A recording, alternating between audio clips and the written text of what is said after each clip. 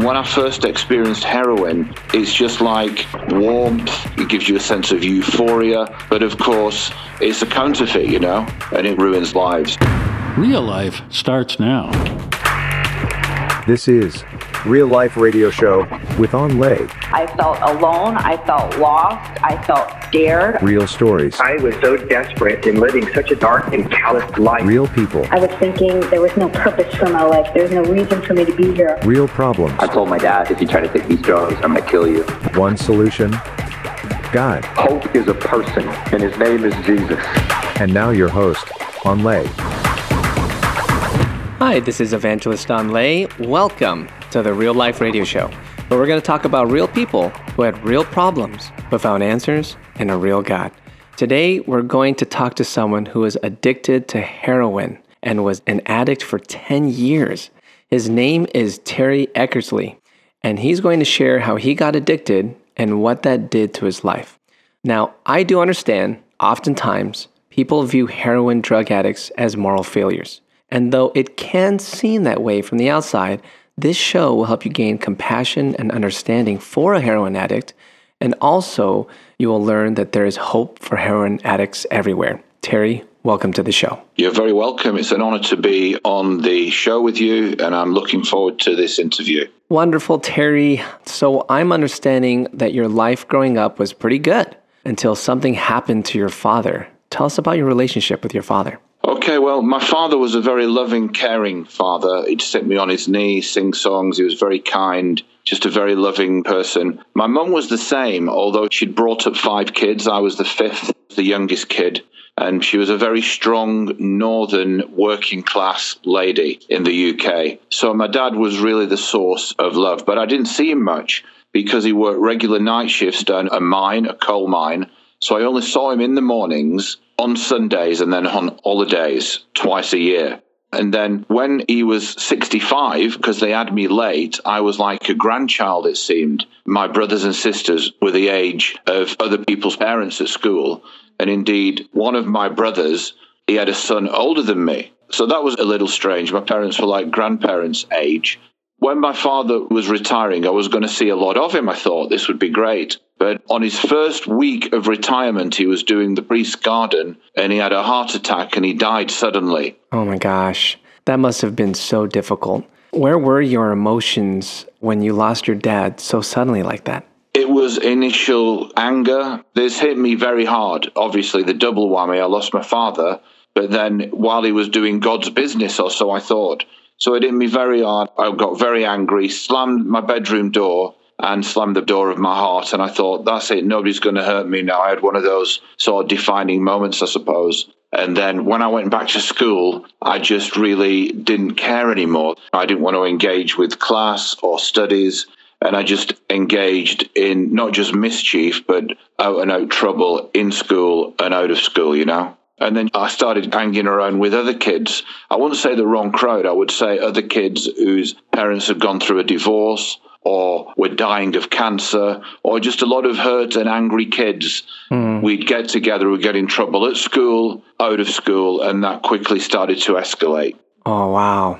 But you grew up with a Christian home, right? So how did you view God during this time? I was raised in a Roman Catholic home. So what did that mean? That really meant going to church once a week on a Sunday, I remember. It's interesting to say and look back, but with hindsight, although I was born and raised Roman Catholic and we went to church, I didn't really know the presence of God or any conviction or understanding of God at all. And this was compounded by the fact that my father died doing the priest's garden. So I thought, really, God's so-called meant to love me. But really, God was always represented as it was like, shh, quiet in the church. And it was almost like a fear of God, like God was an old man with a big stick who wanted to do you harm, You had to be on your best behavior. I see. I think that there are some who can relate to that view of God in their lives. Like maybe they feel like God is far away and maybe even harsh.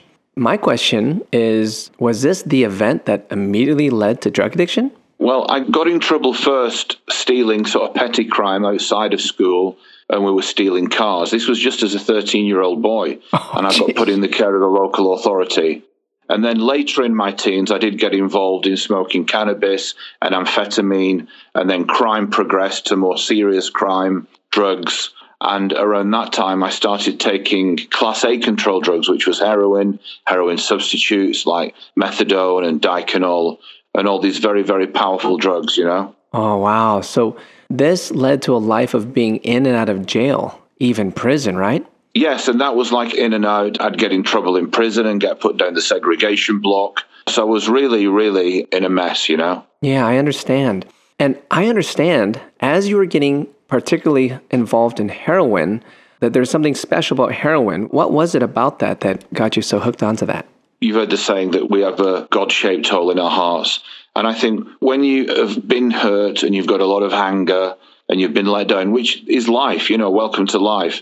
But then when I first experienced heroin, it's like, it feels like love. It's just like warmth. It gives you a sense of euphoria, a sense of well-being, and it just sort of melted all pain, all hurt, all fears away, you know. So it really does. You can see why people get addicted to it, because since I have known what the presence of God like, it's a very similar feeling to the presence of God.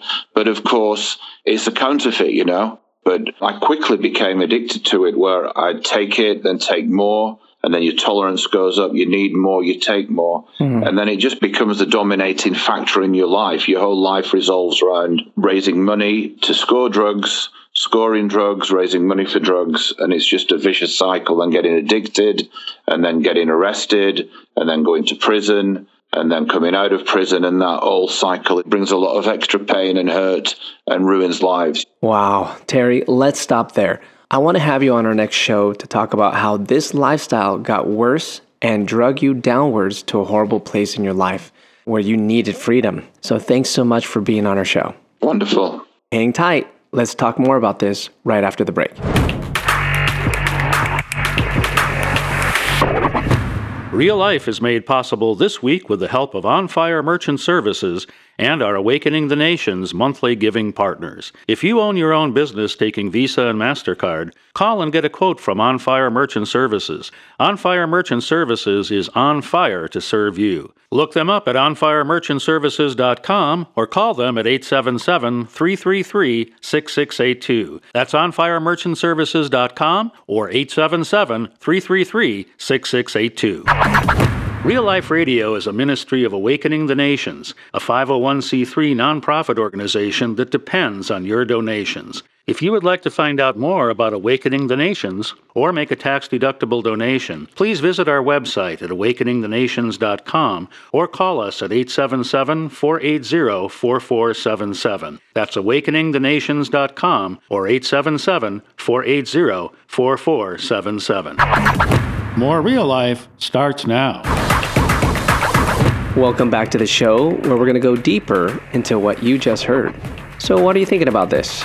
I found it interesting that after his dad's death, he responded by getting mad at God. I think this is a much more popular response by people than we really know. You know, when we talk to people about their problems, they aren't like, oh, I'm mad at God. Instead, they might share their pain. You know, it comes in that form. They're looking for others to sympathize with them, to understand, and they're given answers. You know, people say, well, you know, that's life, or other accolades like that. But there really isn't a solution, because deep down, we can get mad at God for a certain turnout, and we don't even have to believe in God.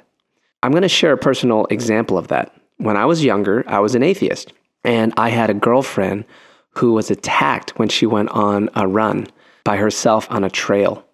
And I was given very little information about it when she was in the hospital from that attack. But when I found out about that, I was rushing to the hospital. I was crying my eyeballs out. Now, me as an atheist, it's really weird. I started to suddenly cry out to a God that I thought didn't exist. I started crying uncontrollably and imagining that my girlfriend had possibly been raped or something horrible was happening to her or had happened to her. And I was so mad and angry. And I, for some reason, started begging a God that I didn't believe in for her to be okay. And I also started accusing that God of how could this have happened and why is this happening? And it was really weird. I was having this like emotional response, but I was an atheist. After that, I went along being an atheist again. But in truth, I was an atheist because I was mad at God deep down because my parents got a divorce when I was younger. You see, I never knew I was mad at God when I was mad at God. And most people who are mad at God might not know it. How do you know? If you're living a life that makes excuses for the wrong things you're doing and you're not really caring, if you look closely, you could be mad at God. That's what it was for Terry. Anger in itself is a destructive emotion, and when it's directed at God, it won't be good. Ancient scriptures reveal in Psalms 37, verse 8, it says, "Cease from anger and abandon wrath. Do not fret. It leads only to evil." Listen to that. Something what the Bible says is it causes only evil. This anger, and especially directed towards God, it's only going to bring about evil behavior. And this is what you hear with Terry. He's just like, I'm going to go buck wild. I'm just going to do drugs. Like, who cares? And this is from his dad dying, the deep wound that he had in his heart. Now, if you look at this anger, this is where it can lead to rebellion. And actually, this is where rebellion literally comes from, when we rebel against what we know is good. Because deep inside, we feel like we're mad at God. What about you? Are you finding in your life where you're doing wrong things, and you know they're wrong, but you allow yourself to continue to do those things? And then when you try to connect with others, you tell them about this certain wrong that has happened to you in the past, and you can't seem to get over it, and you just keep talking through it. You just can't get over it. Why? Well, Jesus, who was also a great master and teacher and is our Lord, he says in Luke chapter 6, verse 45, he says, "A good man out of the good treasure of his heart brings forth good, and an evil man out of the evil treasure of his heart brings forth evil. For out of the abundance of the heart, his mouth speaks." That means if you keep finding yourself talking about the past, you really aren't over it. And I bet if you do some soul searching, could you even be mad at God for what happened in the past, even if you don't believe in God? If this is you, let's first surrender that anger to the Lord and take a moment to be real and share our frustrations with the Lord and then give it to Him. If you just keep it inside of yourself, I tell you what, it's going to become destructive to you and only you. So let's take a moment to surrender that to the Lord. Lord Jesus, I'm praying for my friend right now. For the person who's saying, yeah, I'm doing wrong. I know I'm doing wrong, but I kind of just don't care anymore. Lord Jesus, we come to you and we just take a moment to say, maybe I'm mad at you, Lord. Maybe I'm mad at you for what happened to me in the past. And I take a moment, Lord God, and I surrender that to you. I give that to you. And I repent for being mad at you, Lord. Lord, actually, I need your help to get past the past, to get over the past, and to move on with my future with you. So, Lord Jesus, I receive you, I believe in you, and I surrender this to you, and I want to be back in relationship with you. I ask for this in Jesus' mighty name. I hope you were blessed by this testimony, and I know that your life was touched. Did you know our shows are on Spotify? Just search for Real Life Radio Show on Spotify and enjoy all the same shows you hear on the radio. That's Real Life Radio Show. See you next time.